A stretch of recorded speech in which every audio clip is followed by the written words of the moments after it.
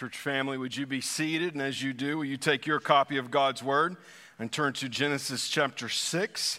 We will pick up this morning in verse 9 where we left off last week, and we'll consider the rest of that chapter as well as the entirety of chapter 7 as we look at the first half of the flood account this morning. As you get settled and get your notes and Bibles out, let me give you an update of what's happening last week. I know I kind of previewed this some, or what's happening next week. I know I previewed this some last week in that we were hoping for a lifting of the restrictions here in Hampton Roads by our governor to allow us to be able to meet at the park for our annual Church at the Park. That did not happen, and so because it did not happen this week, whether it happens between now and next Sunday is irrelevant because we have to be able to make plans and have things approved for us to be able to be out there.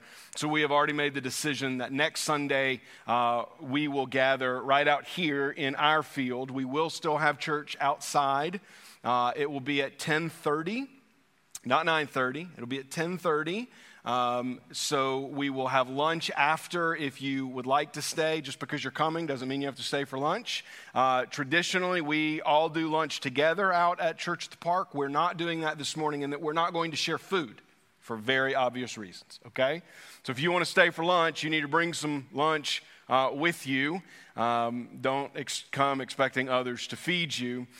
We will, though, have... the church is going to provide some basic drinks, things like waters and juices outside after the service. You can stay, the kids can play if you are comfortable doing that. If you're not, I still invite you to come for worship with us. Bring your own chair or something to sit on out in outside as we worship the Lord. Hopefully we'll have a nice weather day. For those of you that are joining us online and are continuing to do so during this pandemic, hopefully this provides an opportunity for you to be able to come because we know for some of you outside would be more comfortable than inside with your level of tolerance of being around people and being exposed to people right now. And so if that is you, hopefully you will come next week and join us outside.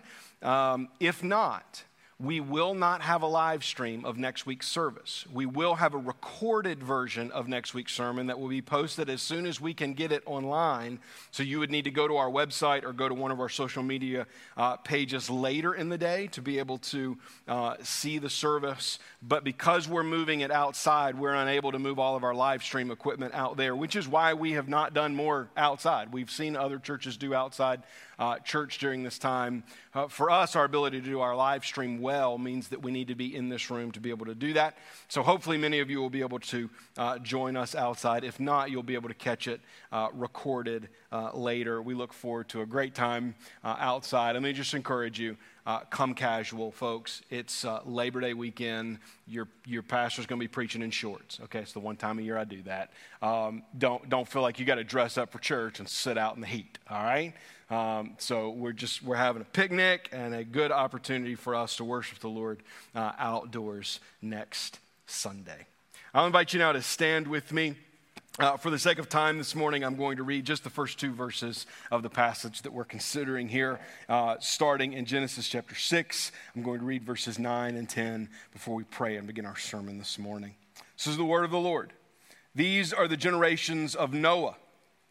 Noah was a righteous man, blameless in his generation. Noah walked with God, and Noah had three sons, Shem, Ham, and Japheth. Let's pray together. Father, I am grateful this morning for the song that you have placed in our hearts, that the redeemed can sing together, that Jesus saves. What a wonderful thought as we turn to an ancient account of a flood of God's judgment. The redeemed in this room stand with the redeemed around the world in knowing this. We find safety and security in Christ alone. As we see how you respond to sin in our world, would we, the Christians in this room and watching online, find peace in Christ and our faith in Him? And would the lost be drawn to salvation, lest they find themselves outside of the ark? Bless our time in your word this morning, we ask in Jesus' name. Amen.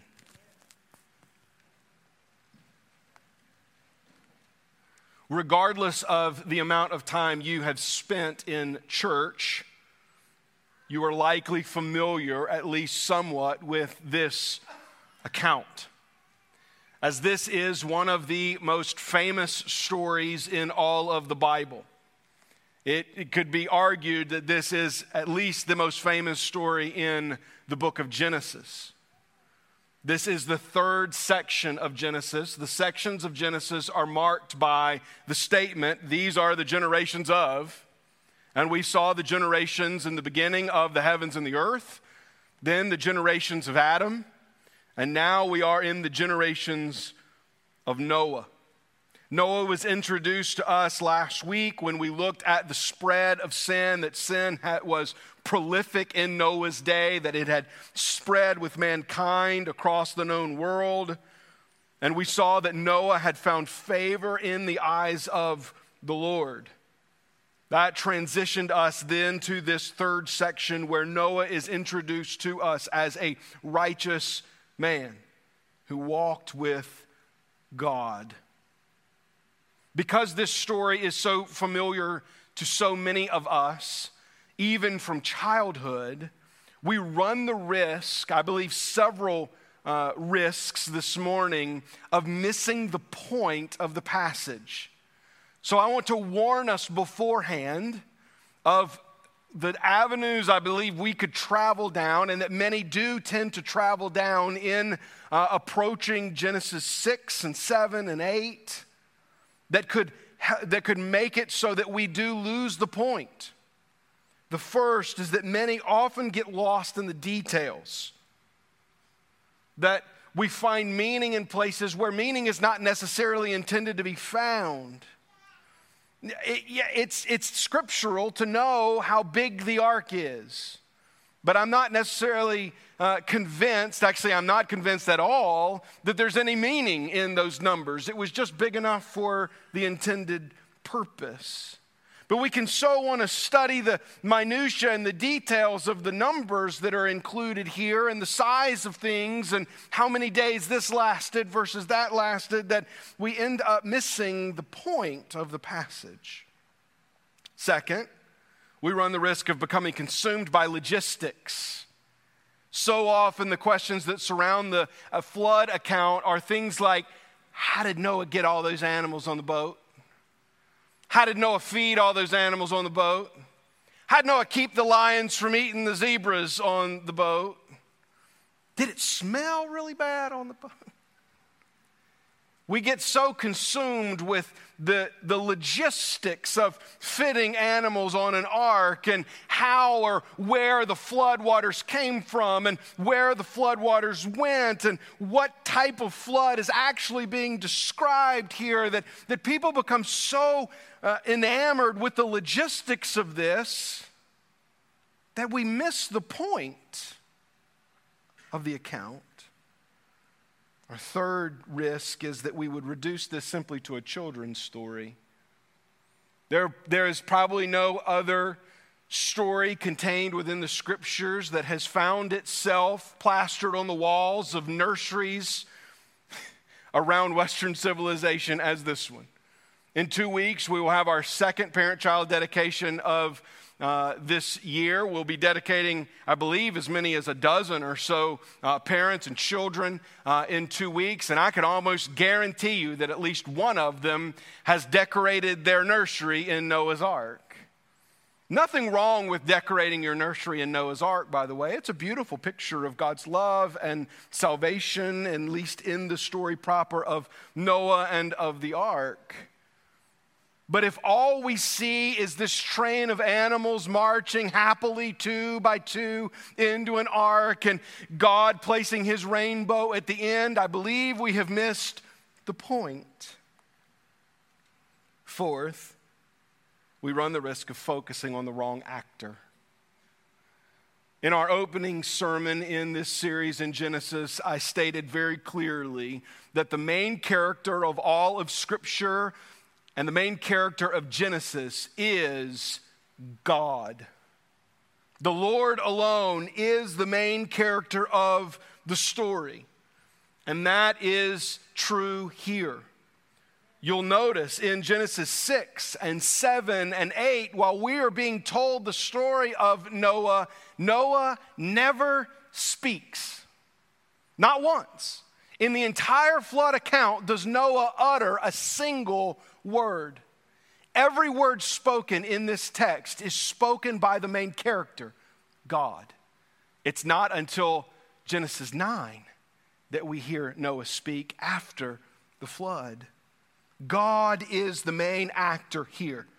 He is the one bringing about the events that we will read in these pages. So do not miss this. God is the one at work in instructing Noah, in judging mankind, and in sending the flood of his judgment across the face of the world.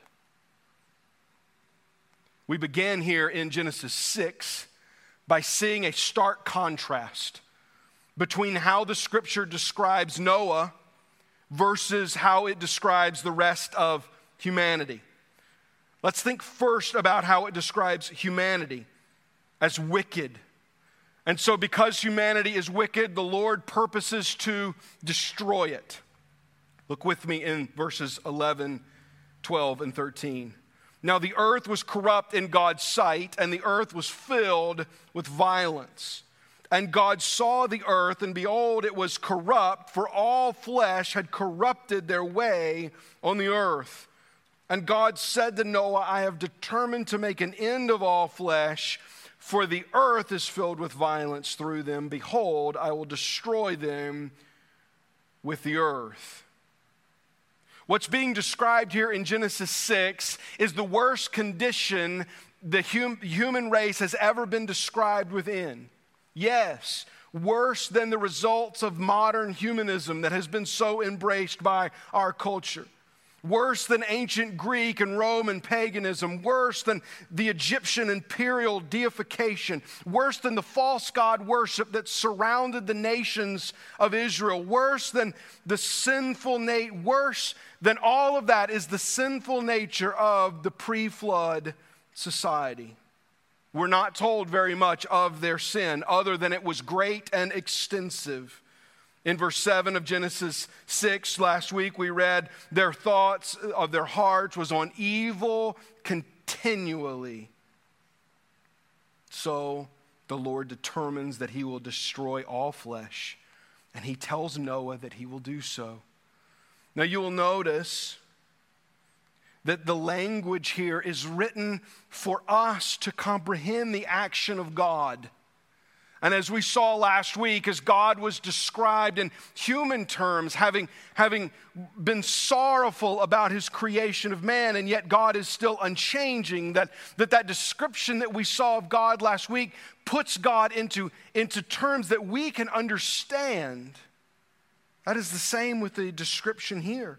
In verse 12, where we see, and God saw the earth, it's not as if God had turned away from the earth and now looked upon it, but it is being described in us in a human term so that we can then understand what is happening. It says, and he saw the earth, and behold. That is a word of surprise. It's not as if God is somehow surprised of it, but the readers of the text should be surprised. Folks, we are only in Genesis chapter 6. It was in Genesis 1 and 2 that we saw that the earth was good and very good, and that man was in right relationship with God and one another and nature.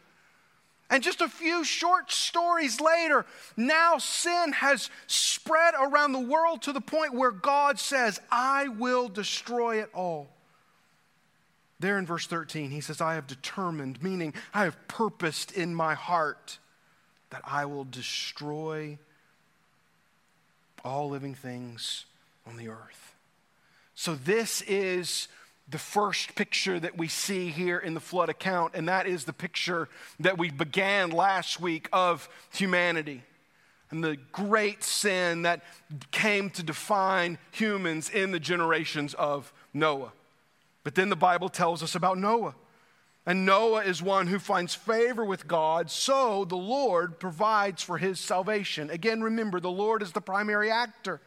So we see humanity described for us, and in humanity's sin, the Lord purposes in his heart to destroy them. But because Noah has found favor with God, and we will see how Noah finds favor with God, the Lord then provides for his salvation. In both cases, it is the Lord who is acting. Look at verses 14 through the end of the chapter. God tells Noah, "Make yourself an ark of gopher wood. Make rooms in the ark and cover it inside and out with pitch. This is how you are to make it. The length of the ark is 300 cubits. Its breadth is 50 cubits. Its height is 30 cubits. Just for those of you that don't speak cubits, that's 450 feet by 75 feet by 45 feet. Make a roof for the ark and finish it to a cubit above and set the door of the ark in its side. Make it with a lower, second, and third decks. For behold, I will bring a flood of water upon the earth to destroy all flesh, in which is the breath of life under heaven. Everything that is on earth shall die. But I will establish my covenant with you, and you shall come to the ark, you, your sons, your wife, and your sons' wives with you. And of every living thing of all flesh you shall bring 2 of every sort into the ark to keep them alive with you. They shall be male and female, of the birds according to their kinds, of the animals according to their kinds, of every creeping thing of the ground according to its kind. 2 of every sort shall come into you to keep them alive. Also take with you every sort of food that is eaten and store it up.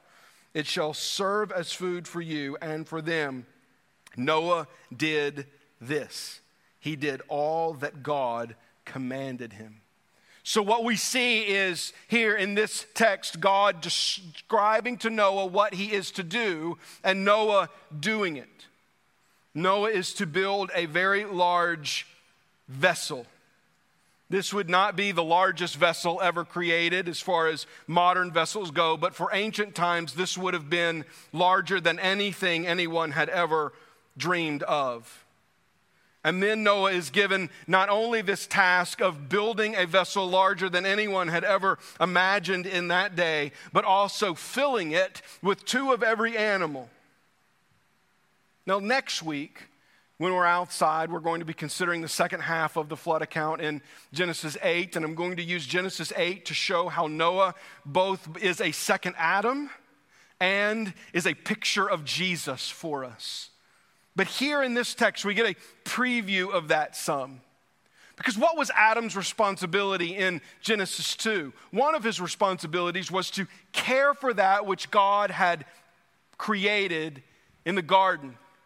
And Adam was to practice care for the garden, and he named all of the animals. He tended to them. We saw that that's still man's responsibility today, that man doesn't lord over and abuse nature, that we are God's representatives here and we are to care for it. And Noah does exactly that.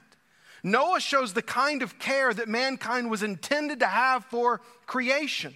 Where Adam named the animals, by God's instruction, Noah saves them. So Noah builds this great ark. And God, in his power, if you want to know the answer to how did Noah collect all of the animals for the ark, it's because God is God. Why should we question that? In God's power, he provides a way for Noah to collect the animals for the ark. And he fills the ark with them, not only with the animals, but with the food for Noah to eat and for his family to eat, because they will be in this ark for a very long time. And this chapter ends by stating for us that Noah did this. He did all that God commanded him to do. Before we began to prop Noah up on a pedestal, and by the way, the story of Noah ends with Noah being firmly pushed off of any pedestal that we would set him on. I believe intentionally. So we won't see Noah in some sort of self-righteous lens, that we would think of Noah as having created his own righteousness before God. Noah did not. It was by faith Noah believed what God had told him, and by faith, which we are told is a gift of God, Noah was able to find favor with God. Last week we looked at Hebrews 11, verse 7. We do so again this morning to remind us of this fact, which tells us, by faith, Noah, being warned by God concerning events as yet unseen, in reverent fear constructed an ark for the saving of his household. By this he condemned the world and became an heir of the righteousness that comes by faith. Both at the beginning of that verse and at the end of that verse, we are clearly instructed where Noah's righteousness came from. It came by faith. Noah was not good on his own, but he believed God. Just as Adam believed God, just as Seth believed God, here Noah believes God. He believes that God will do what God says he will do. He constructed an ark because God said, I will send a flood and I will protect you and your family and I will protect animals with you. And Noah believed him, and Noah was obedient to God by faith. So here's the picture, the setting for this great story. All of mankind, dead in their trespasses and sin, great wickedness spread across humanity, possibly greater than the world has ever known. And yet this one man in that generation believes God. This one man in that generation walked with God and found favor with God, not of his own doing, because God in his sovereignty allows Noah to find faith. And Noah believes God and is obedient to God because of that faith. So we have that great contrast. And chapter 7 provides another great contrast for us. And that is the contrast between the safety of the ark and the destruction of the flood. Go back with me to how I introduced this sermon. One of our risks that we run in misinterpreting this sermon is to think about it simply as a children's story. A pretty picture on a wall of animals all lined up down. In fact, I can talk about that and you can picture it, can't you? Just these little animals all prancing together, and Noah with his long white beard standing there at the door.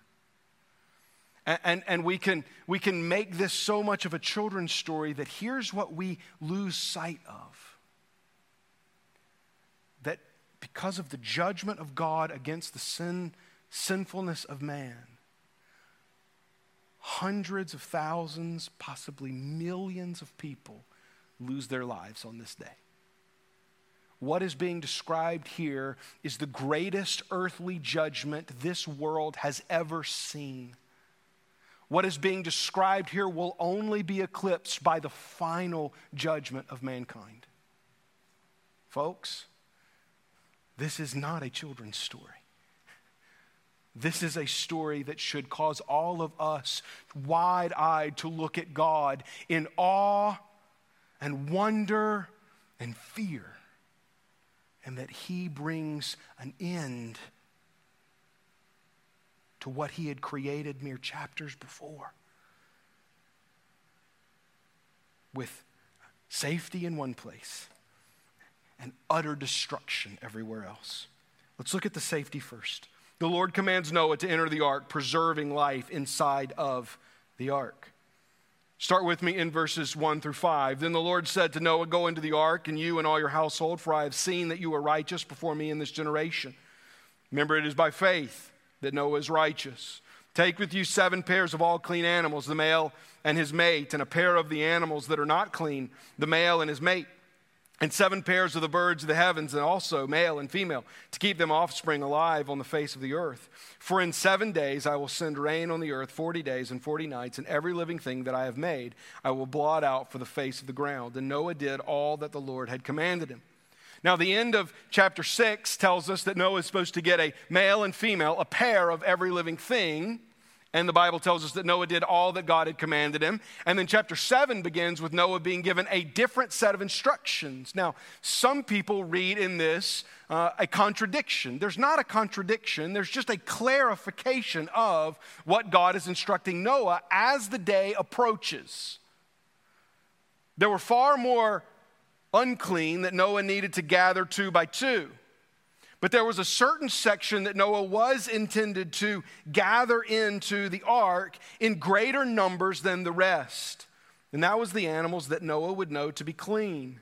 Now, this is the first time that we are told in Scripture that some animals are clean and some animals are unclean. But for Moses, who was writing this to his ancient Israelite audience, they knew what was clean and unclean because they had received the law of God. So what's being written here is a more precise instruction before boarding the ark. And just as we saw in the creation account, we see here another tracing back to the fundamental principles of Jewish religious practice. We've already seen the Sabbath traced back to creation, the sacrificial system traced back to the story of Cain and Abel, even the tabernacle, the place where God resides, tracing back to the Garden of Eden.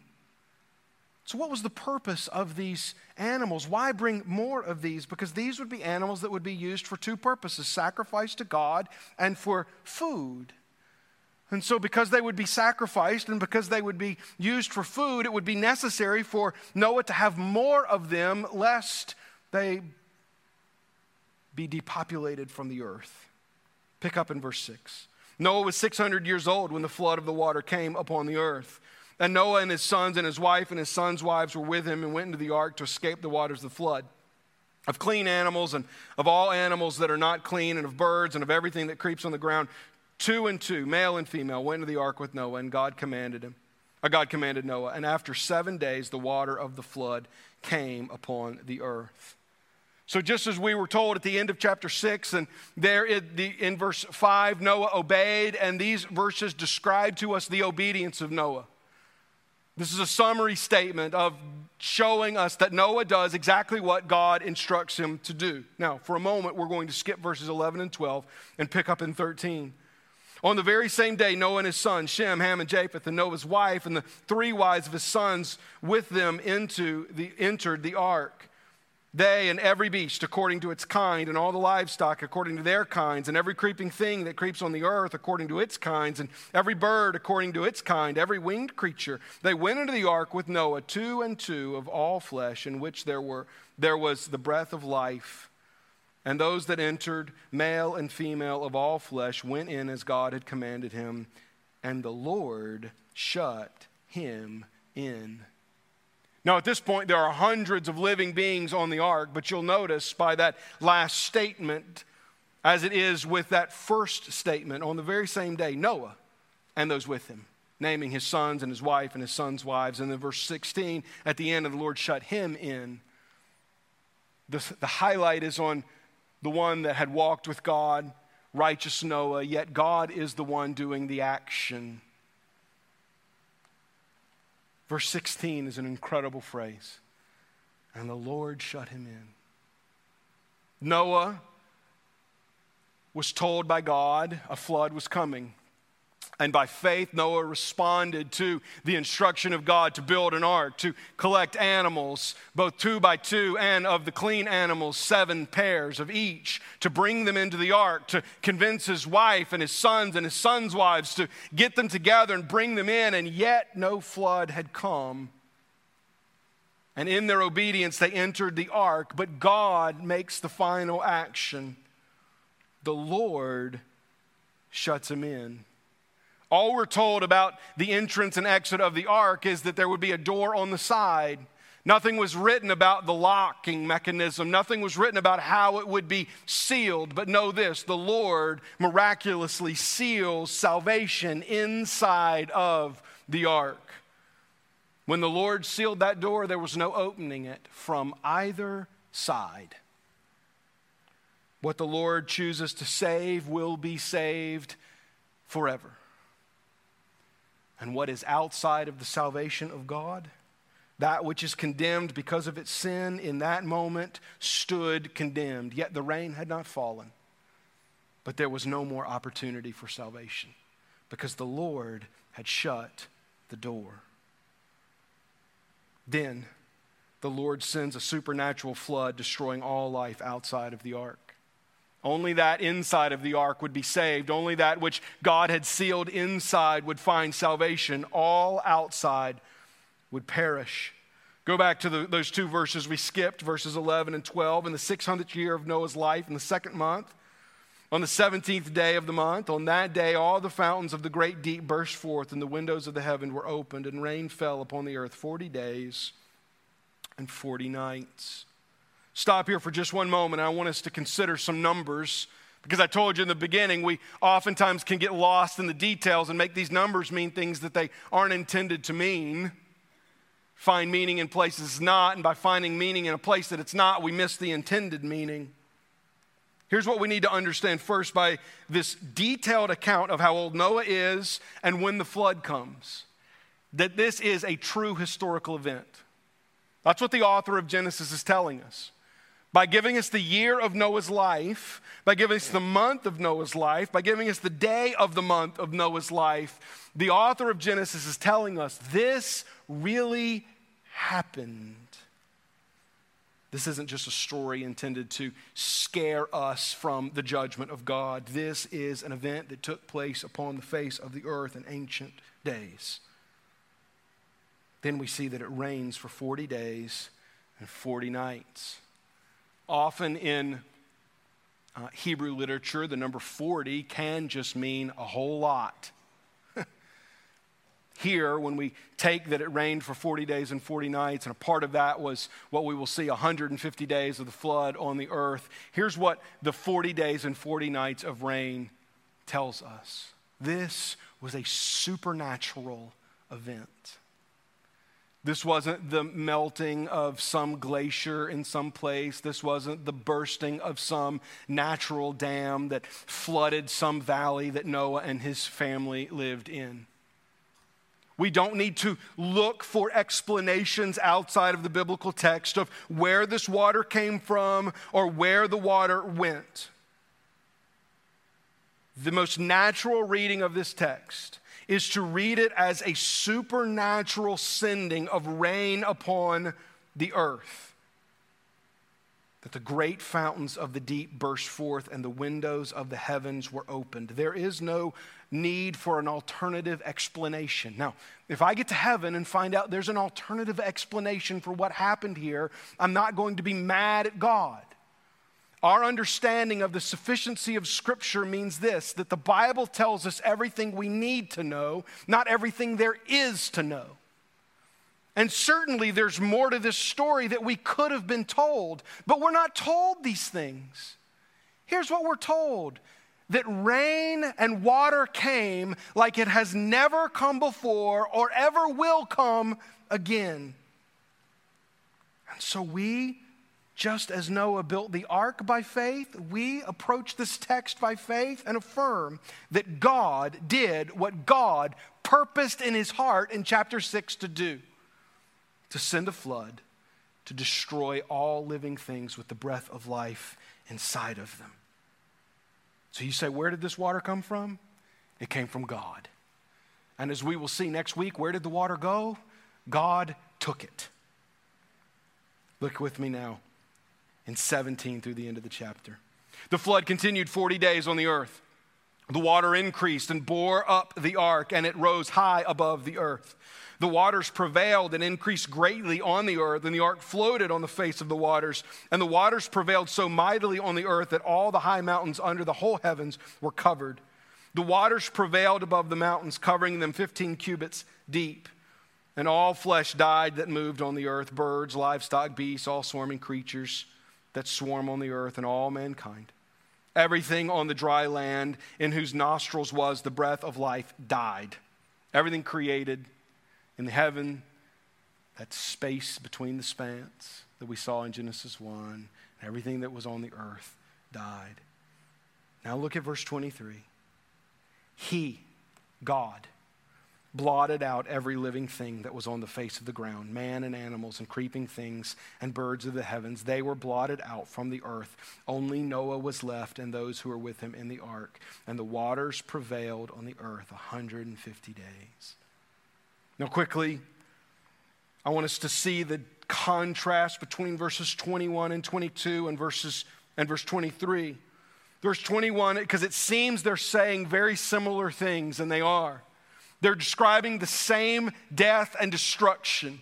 They're describing the results of the judgment of God being poured out in water on the face of the earth. One from the perspective of the earth, as if one were standing on the earth itself watching this happen.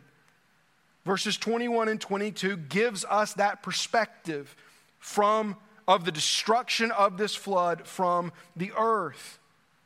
As you watch everything that God created on the dry land and in the air that has the breath of life in it destroyed.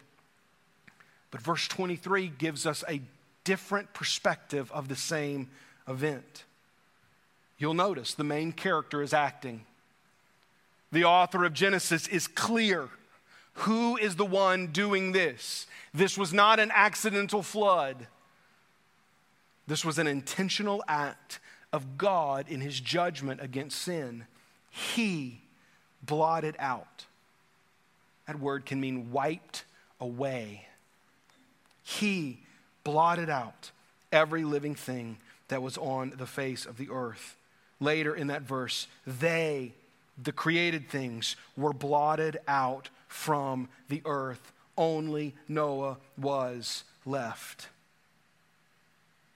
Verse 23 describes to us from a heavenly perspective what is happening here in this judgment, reminding us that it is the Lord's action which controls the fate of all living creatures. Now, this is a hard truth that we may want to just gloss over. And yes, I recognize there are children in the room, and parents, you may have to have a discussion when you get home. But hear me clearly.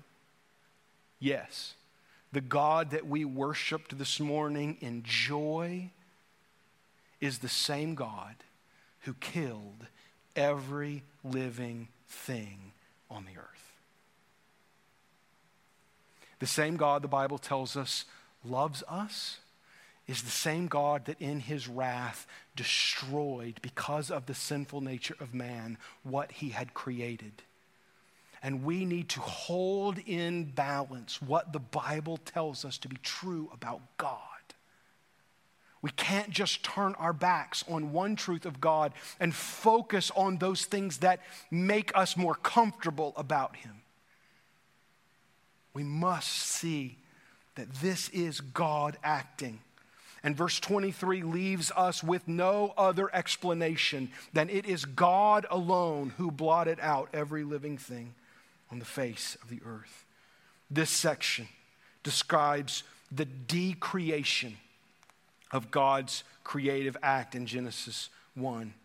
It ends with the statement that the waters prevailed on the earth for 150 days. This would be 5 months of 30 equal days. Intended in the mind of the readers to take us back to the very beginning of Genesis, where we are told that the Spirit of God hovered over the waters of the deep.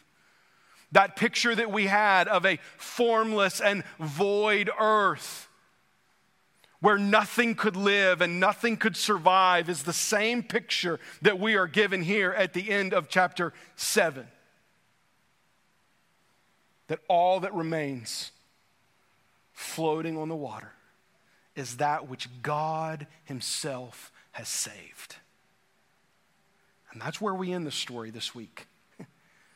At the halfway point, the earth covered in water of the flood of God's judgment. So what? The judgment of the Lord is severe, and he alone provides escape from it. This same God that judged the earth in Genesis 6 and 7 is the same God that stands in judgment on the earth today. Now we have the full revelation of God in both the Old and New Testament, which tells us that there is no longer an ark that will save us, but there is a Savior who has come to save us. And if you know the end of this story, you know that God has promised that he will never again destroy the earth by flood. But God does not promise that he will never again destroy the earth. Judgment is coming. And there are those today who will maybe watch this online, possibly even sit in this room and scoff at that idea.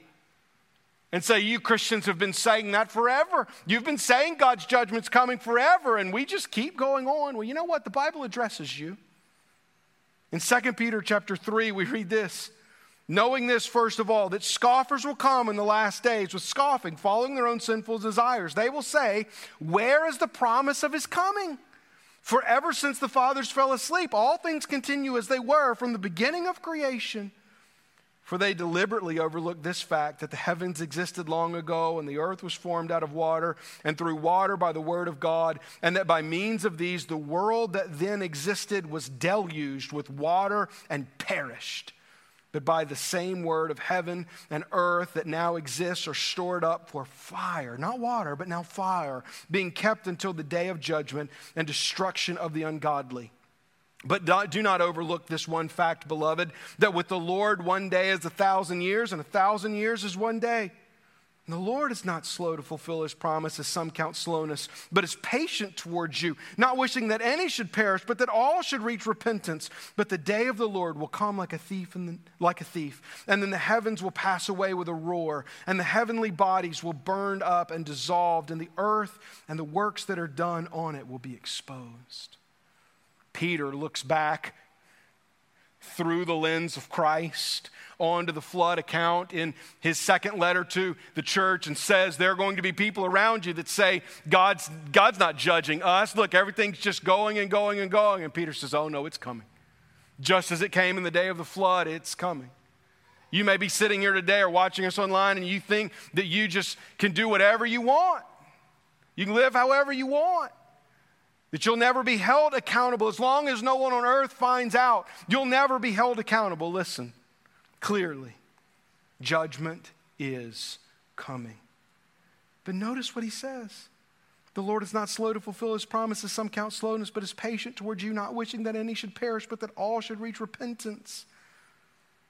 Peter provides for us in the midst of describing God's judgment also a view of his love and mercy, in that God does not desire for any to perish. That would have been his desire pre-flood. His desire pre-flood that all would have lived righteous by faith as Noah, but they did not. And they earned his judgment. This by no means indicates that all will be saved. Don't take this passage to mean that, because it does not. Just as most were not saved in Noah's day, likely many or most may not be saved in ours. But God offers salvation. He is the one who judges, and his judgment is severe, but he, just as he provided a way of escape for Noah, provides a way of escape for us. In his other letter to the church, Peter, in 1 Peter, he also, in that letter, looks back on the flood. And he writes this, for Christ also suffered once for sins, the righteous for the unrighteous, that he might bring us to God, being put to death in the flesh, but made alive in the spirit, in which he went and proclaimed to the spirits in prison, because they formerly did not obey, when God's patience waited in the days of Noah, while the ark was being prepared, in which a few, that is 8 persons, were brought safely through water. Here's what Peter's doing for us. Peter's bringing these two ideas in our mind, the ark of God in Genesis 6 and 7 and 8, and the cross of Calvary in the New Testament. And here's what we see.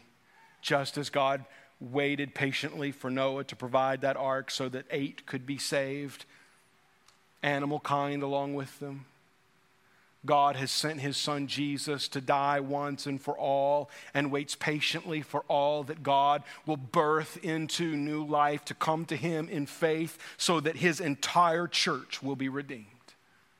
You say, what's God waiting on? God's waiting on the redemption of his full church. That's what God's waiting on. And God is waiting patiently. And we don't get to look at God and say, well, why don't you just come? Aren't things bad enough? We don't get to say that.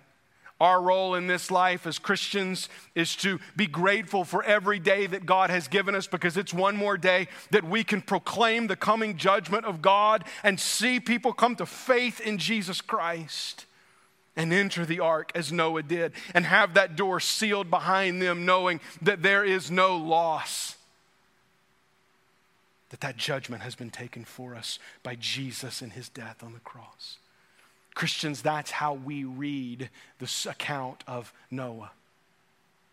Longing or using the day ahead of us The day that we have knowing that we proclaim the gospel of salvation to people.